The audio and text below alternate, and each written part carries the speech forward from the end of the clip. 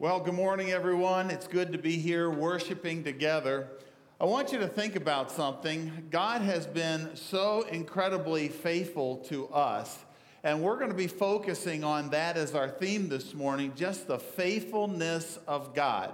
Now, I'm going to kind of give you the punchline that we want for everybody to go away with, and that is, since God was so faithful to us, He wants us to be faithful in showing His grace to other people. He's been consistent throughout the Old Testament as we've been learning. We will continue to see it today, that He shows His faithful grace to each and every one of His people. And He wants and desires that we show that faithful grace in the way that we live our life. Now, I have scriptural verification that He wants to see that in us, because there's going to be a day, according to Matthew chapter 25, that when we go before God, what God will delight to say is, "Well done, good and faithful servant. You have been faithful with a few things. Now you will be put in charge of many." Matthew chapter 25, Jesus stated that. Now, what I learned from that passage is that we're responsible to show His love and show His grace. And what we do now will reflect on the work that we do in the future. Now, I would hate for some of us to get to heaven and for God not to say those words, and for us to realize that we're not going to have greater responsibility in heaven. Do you know we're going to work there? It's not just going to be sitting around playing harps or looking at each other and just, being mesmerized by God. We'll be mesmerized by God, but for some way, somehow, there will be work to be done, because He says, you will now be given greater responsibility. I don't understand that. I can't wait to find it out. But what I do now determines what will happen then. It's not a works thing. It's just the result of how I live my faith out for God. He can give us a greater amount of responsibility because we have shown ourselves to be faithful here. Well, I wanted to bring forward before you a testimony of two people that I think have been relatively faithful in their life. In fact, they've been incredibly faithful, and they have shown faithful grace. Now, I want you to know I am guilty of nepotism today. These are my parents. And if when you get here and you preach the message, you can bring your parents up as well. But I don't want to exclude them because they are my parents. But I've asked them to share just a little bit about how they love serving God and what are some of the obstacles. So this is Jim and Rosemary Marshall, in case you don't know them. Mom and Dad, okay. How do you love serving God, and what are some of the obstacles? Every morning our prayer is, make me an instrument of your love. And it's really fantastic. Every day there is something that comes along that we can do, whether it is chopping ice when it's really cold outside and seeing the joy of people saying, hey, I could walk up to my garage now.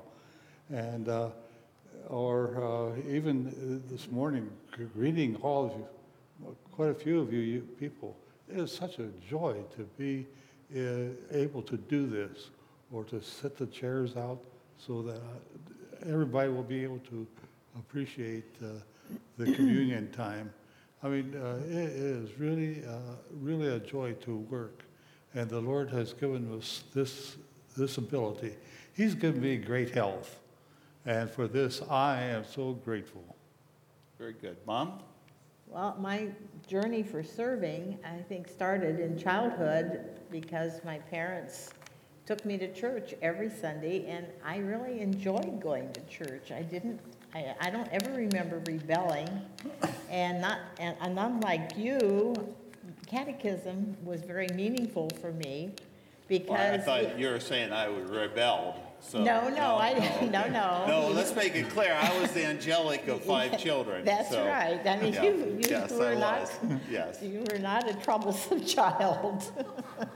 Yes. But and we'll just keep the stories at that, okay?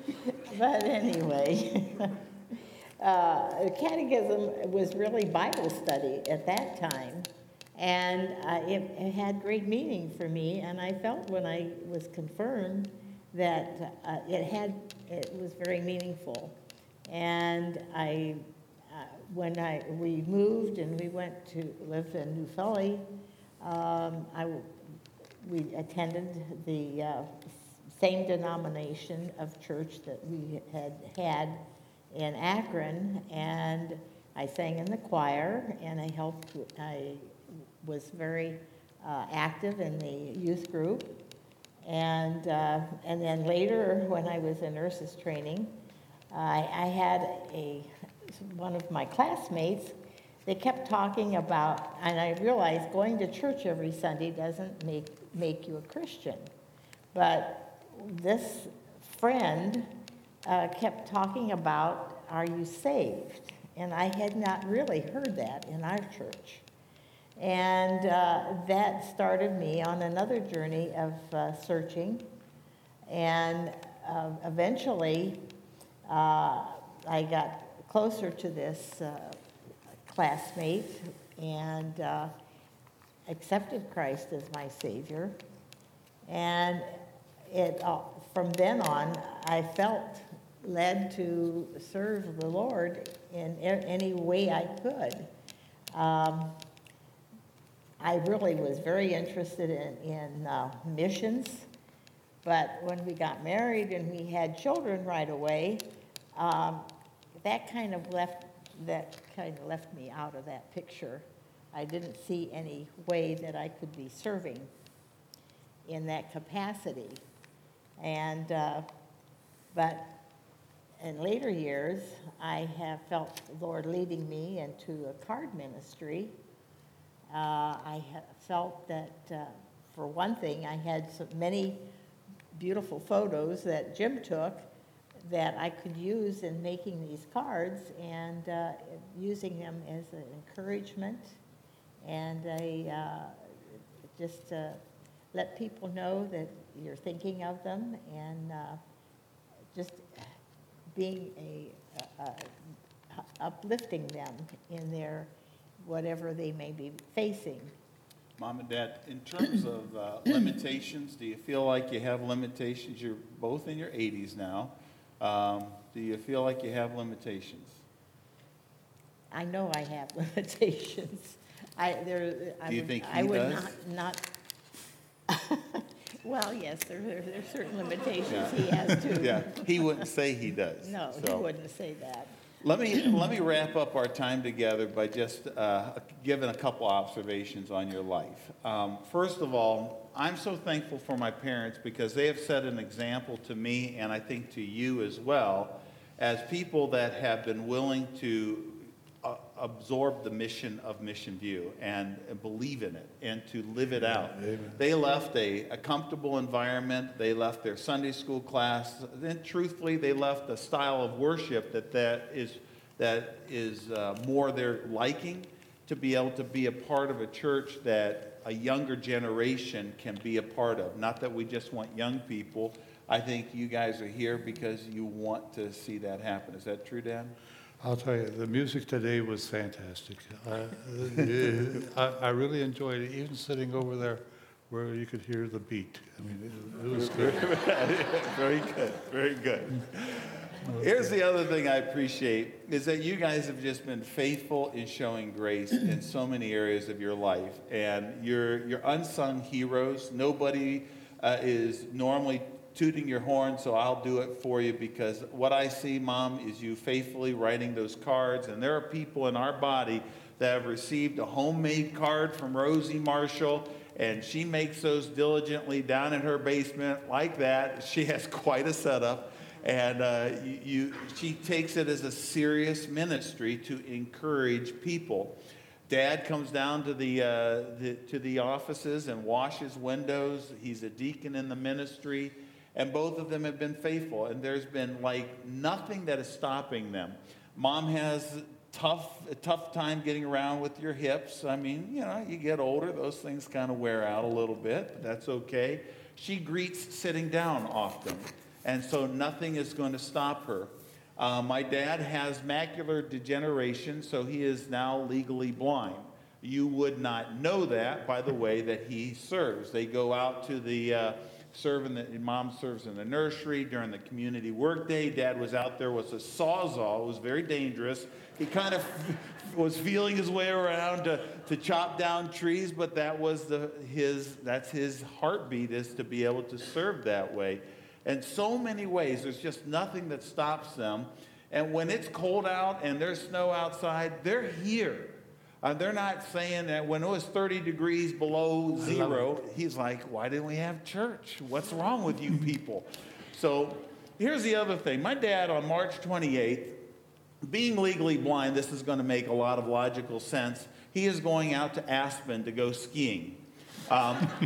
It's through a division of the DAV, so the disabled veterans, and they're going to be able to go out, and he applied for this so that he could go out downhill skiing, and while they're there, you're going to be kayaking, rock climbing, you're going to be snowmobiling.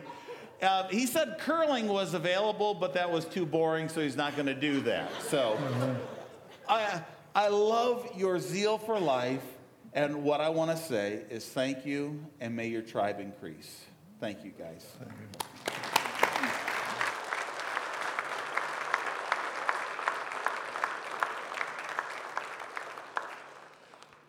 Well, we have been going through God's story, and as we have been going through God's story, we've been making our way through the Old Testament. This is our last week in the Old Testament. The next week will be in the New Testament.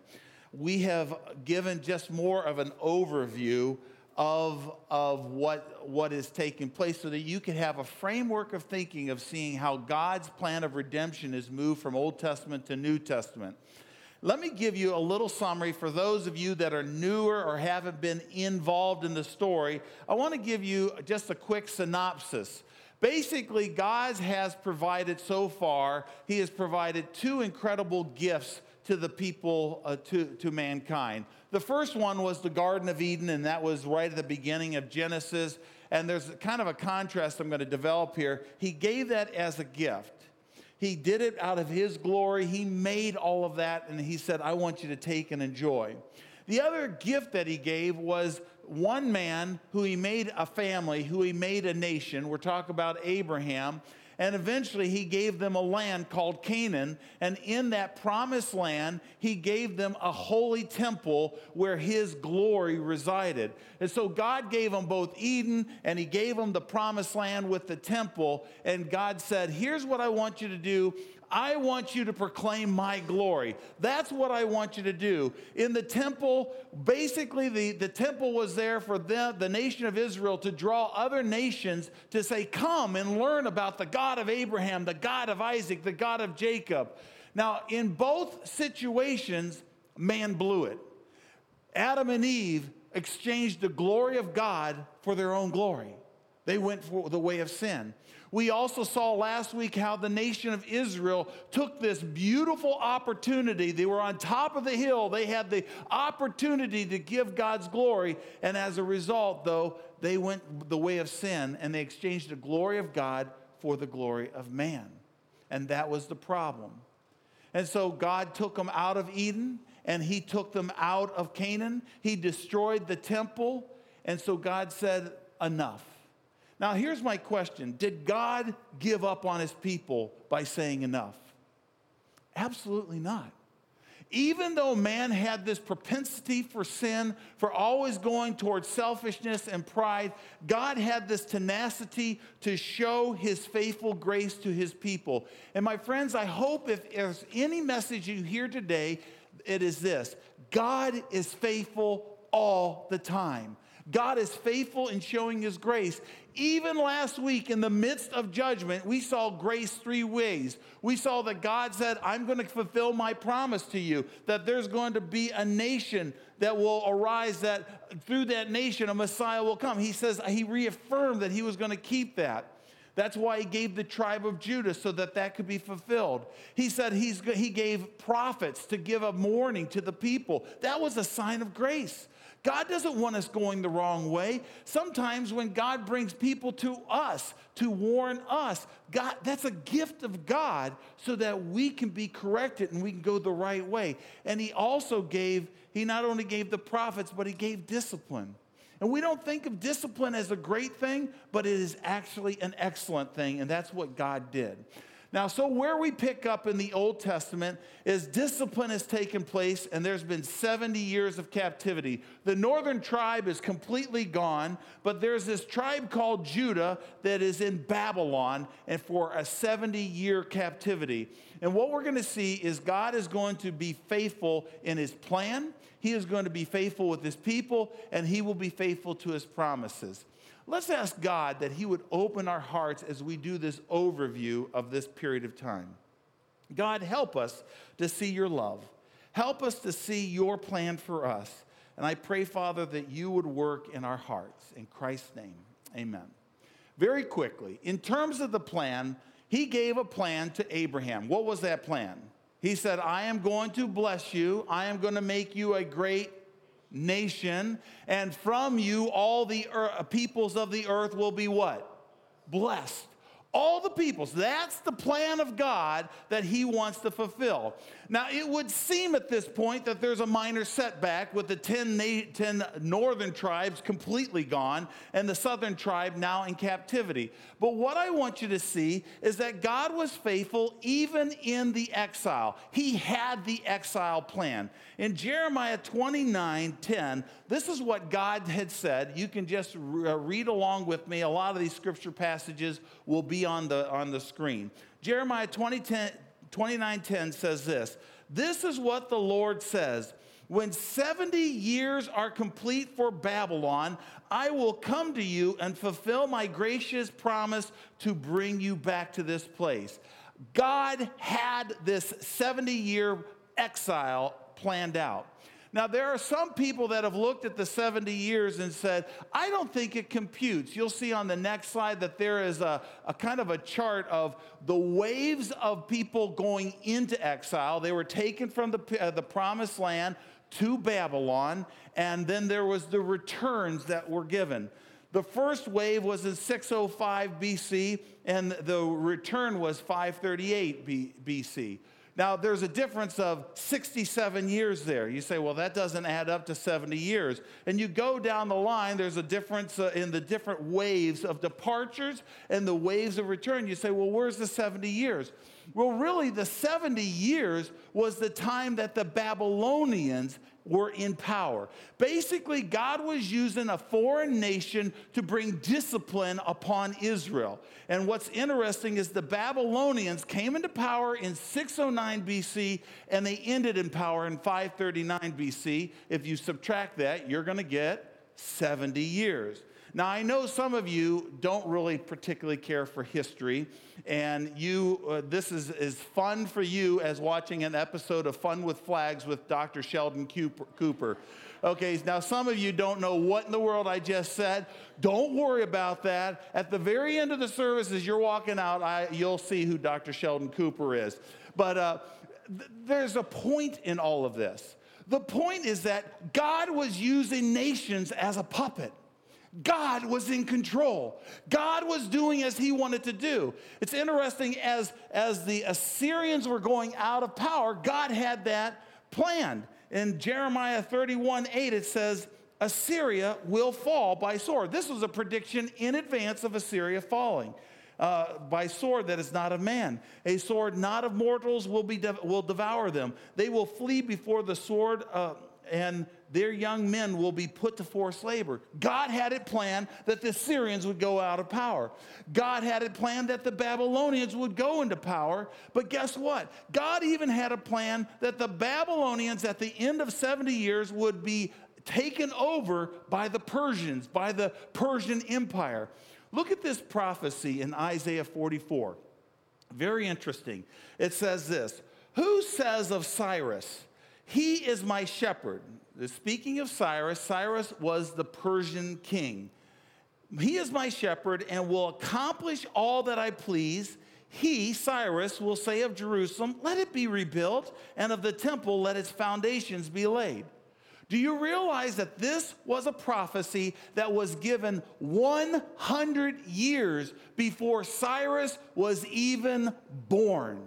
The Persian Empire wasn't even a blip on the radar screen, but God had it predicted. He knew the man by name that would overthrow the Babylonians. Here's the clear picture that I want you to see.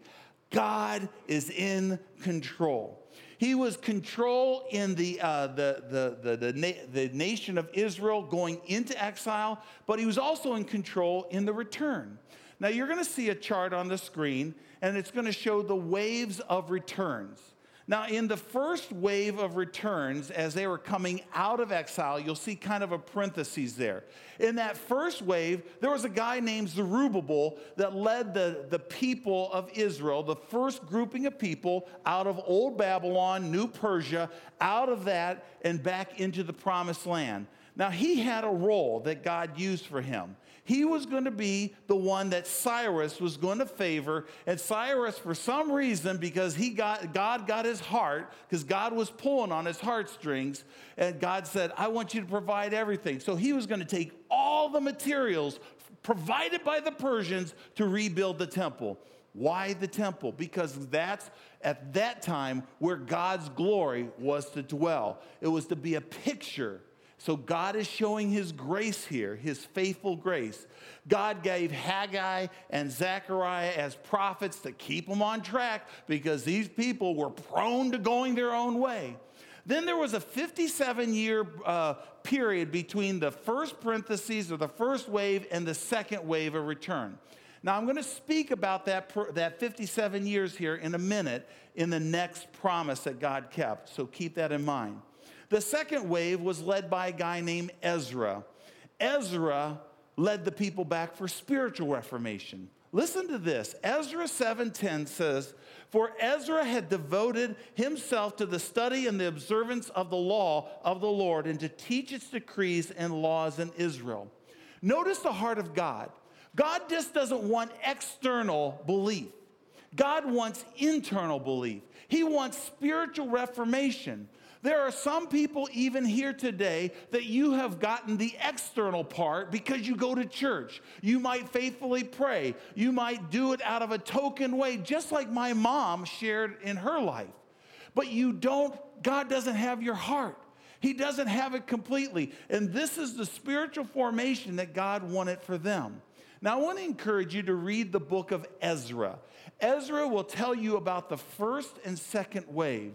And if you want to understand the third wave, 12 years later, that was led by a guy named Nehemiah. Nehemiah rebuilt the wall. The wall was very important for their security. Now, if you look at Nehemiah chapter 1, you see the heart of Nehemiah. Before he approaches the king, he goes and prays a prayer and he says, God, forgive us. Forgive us. We are a people that are unclean. I am a leader that is unclean. We are unworthy of you. We bow before you. You are the great and gracious God. And then he goes on and says, you are the one that has given the promise that if we disobey, you are going to scatter us to the furthest parts of the heaven. But if we would call upon your name, if we would just call upon your name, you will draw us back. Do you see the heart of Nehemiah?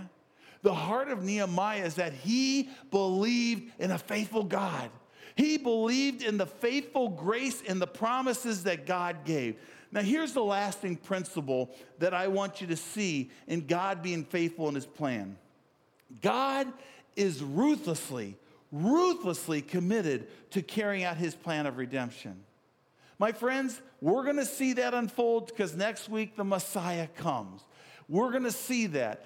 God is faithful about that. And friends, I want you to know that God is still committed to redemption.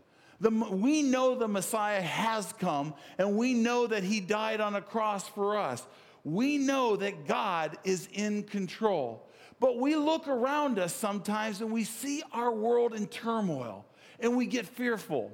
We see that Russia has invaded Ukraine. We see that ISIS is taking over the Middle East. We see the evils of Boko Haram in Nigeria, Africa.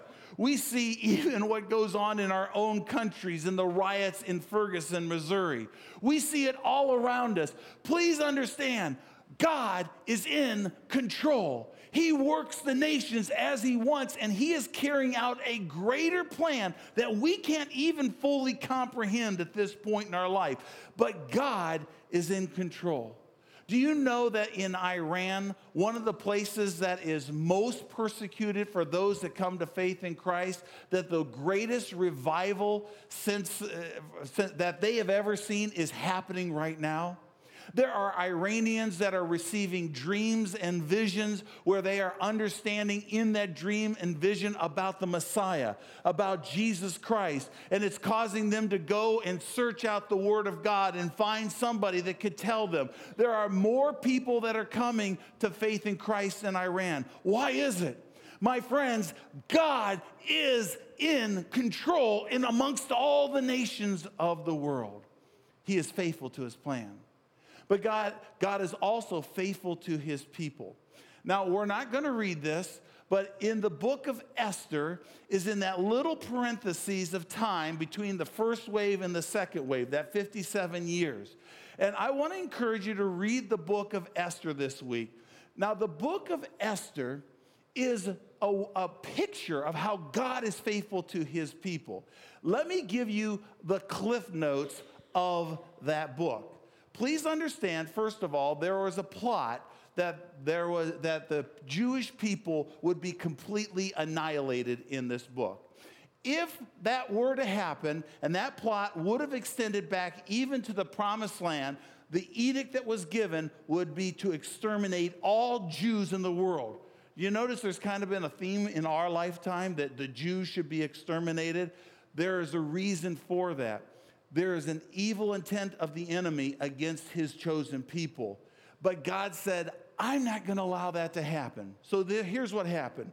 King Xerxes was the Persian king during that parentheses of time between the first and second wave back.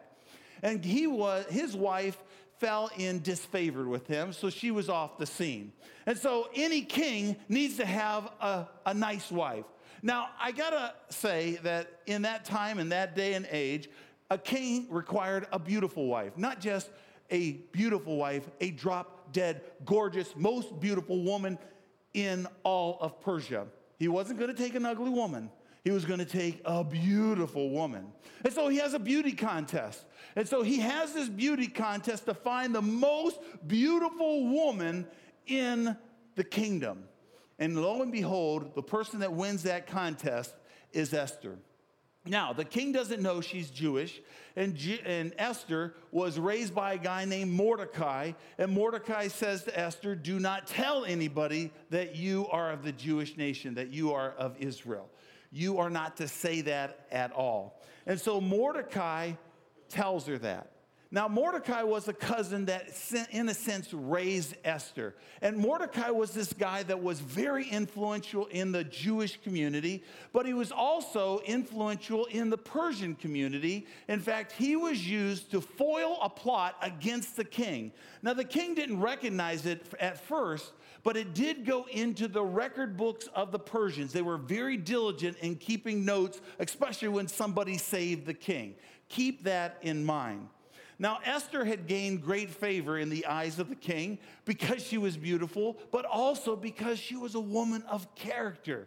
She feared God, which was good because there was somebody else in the king's life. His name was Haman. He was an advisor. This advisor was anti-Semitic. He hated the Jewish people, and he hated them largely because of Mordecai. Mordecai, he didn't realize the association of Esther and Mordecai, but Mordecai was a leader in the community, and whenever Haman as a king's official would go through town, Mordecai would not bow down while everybody else was bowing down. And that got under his skin. And so he made a plot that he was going to exterminate all the Jewish people that Mordecai represented. Now, through trickery, Haman got the king to sign an edict to have a group of problem people exterminated from the land. Little did he realize that he signed an edict that would destroy his own wife that he favored. Now, as this evil plan what became known, Mordecai called on Esther and said, it's time for you to let this be known. In Esther chapter 4, verse 14, it says this. Mordecai says, who knows but that you have come to a royal position for such a time as this? God has you in a strategic place. And Esther replies, I will go to the king, even though it is against the law, and if I perish, I perish. Now, in that day and age, a wife could not go before her husband, the king, unless the king summoned her. Now, guys, I wouldn't try this at home. I don't think it works. You have to be royalty for that to happen. But he didn't summon her. If he doesn't summon her, she could be dead. So she takes the risk and she goes before him, but he does not kill her. Meanwhile, this Haman is so agitated by Mordecai that he and his wife do a little brainstorming, and they're like, hey, here's a great idea. Let's build a gallows in the middle of town, 75 feet high, so we can have Mordecai killed right in the center of town. And so he's going to petition the king to have this happen at the banquet the very next day. And that doesn't happen. This is a banquet that Esther is throwing for the king and Haman. And so he's excited about asking his permission. But an interesting thing happens between that time and the next day. That night, the king has insomnia. He can't sleep. And what do you do when you can't sleep? You get something incredibly boring to read, and then maybe you'll fall asleep. So he calls one of his servants and says, give me the king's, the log of our kingdom. I want you to read off the history. To his surprise, though, he realized that there was a person that foiled a plot to kill the king. His name was Mordecai, and that he had never been honored. And so in the morning, he struggled to make a plan, and in comes his advisor Haman. And he says, Haman, what should I do for someone that's extremely special? What should I do for them? Of course, Haman, being the narcissistic fool that he was, thought he was planning something for himself, so he made it really nice. He says, well, I would put a royal robe on him. I would put him on a horse so that you could parade him through town in a royal way. And the king says, that's a great idea. Haman, I want you to do that for Mordecai. And so he parades him through town, and you could probably just see it on his face, the agitation. This was getting under his skin. And things went bad to worse for Haman, because that night at the banquet, Queen Esther revealed that she was a Jew, and that Haman had a plot that the edict that he signed was to exterminate all of her people, which would have included herself. The king was in a rage, and of course, Haman died on his own noose. So what do we learn from this? Here's the lasting principle. God is ruthlessly committed to protecting his people. He always has. God has been ruthlessly committed. We even look in our history in our lifetime.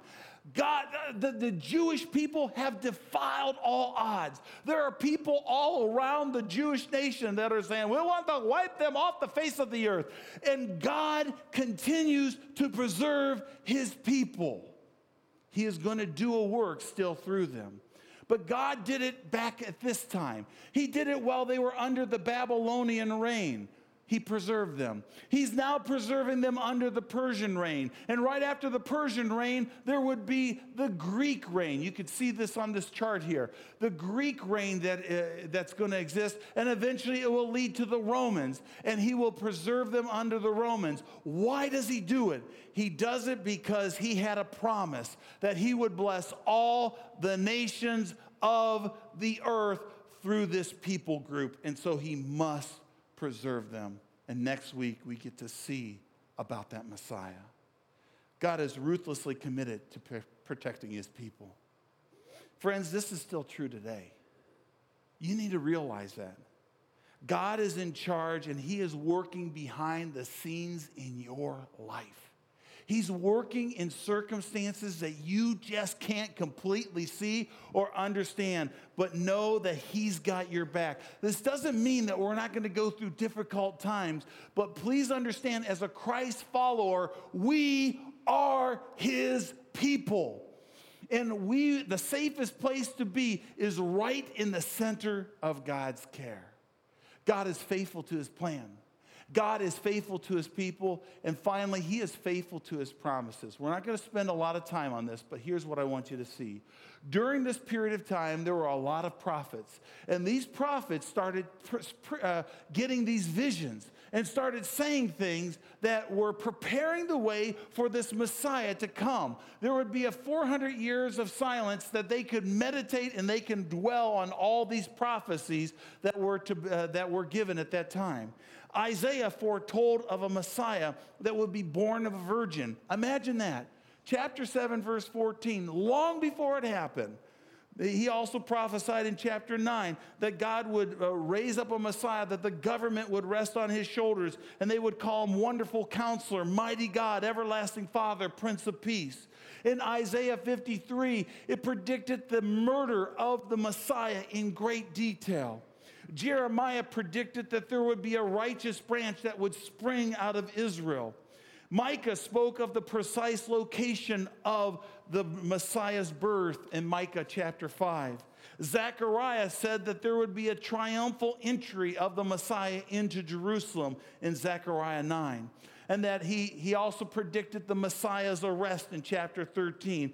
And he also predicted that He would be pierced into the sides. All these details. Malachi predicted that the last of the Old Testament prophets predicted that the forerunner, John the Baptist, would go before the Messiah, but that the Messiah would come into Jerusalem eventually and enter in a glorious way into His temple. Remember when they said, Hosanna, Hosanna in the highest, Hosanna is the King?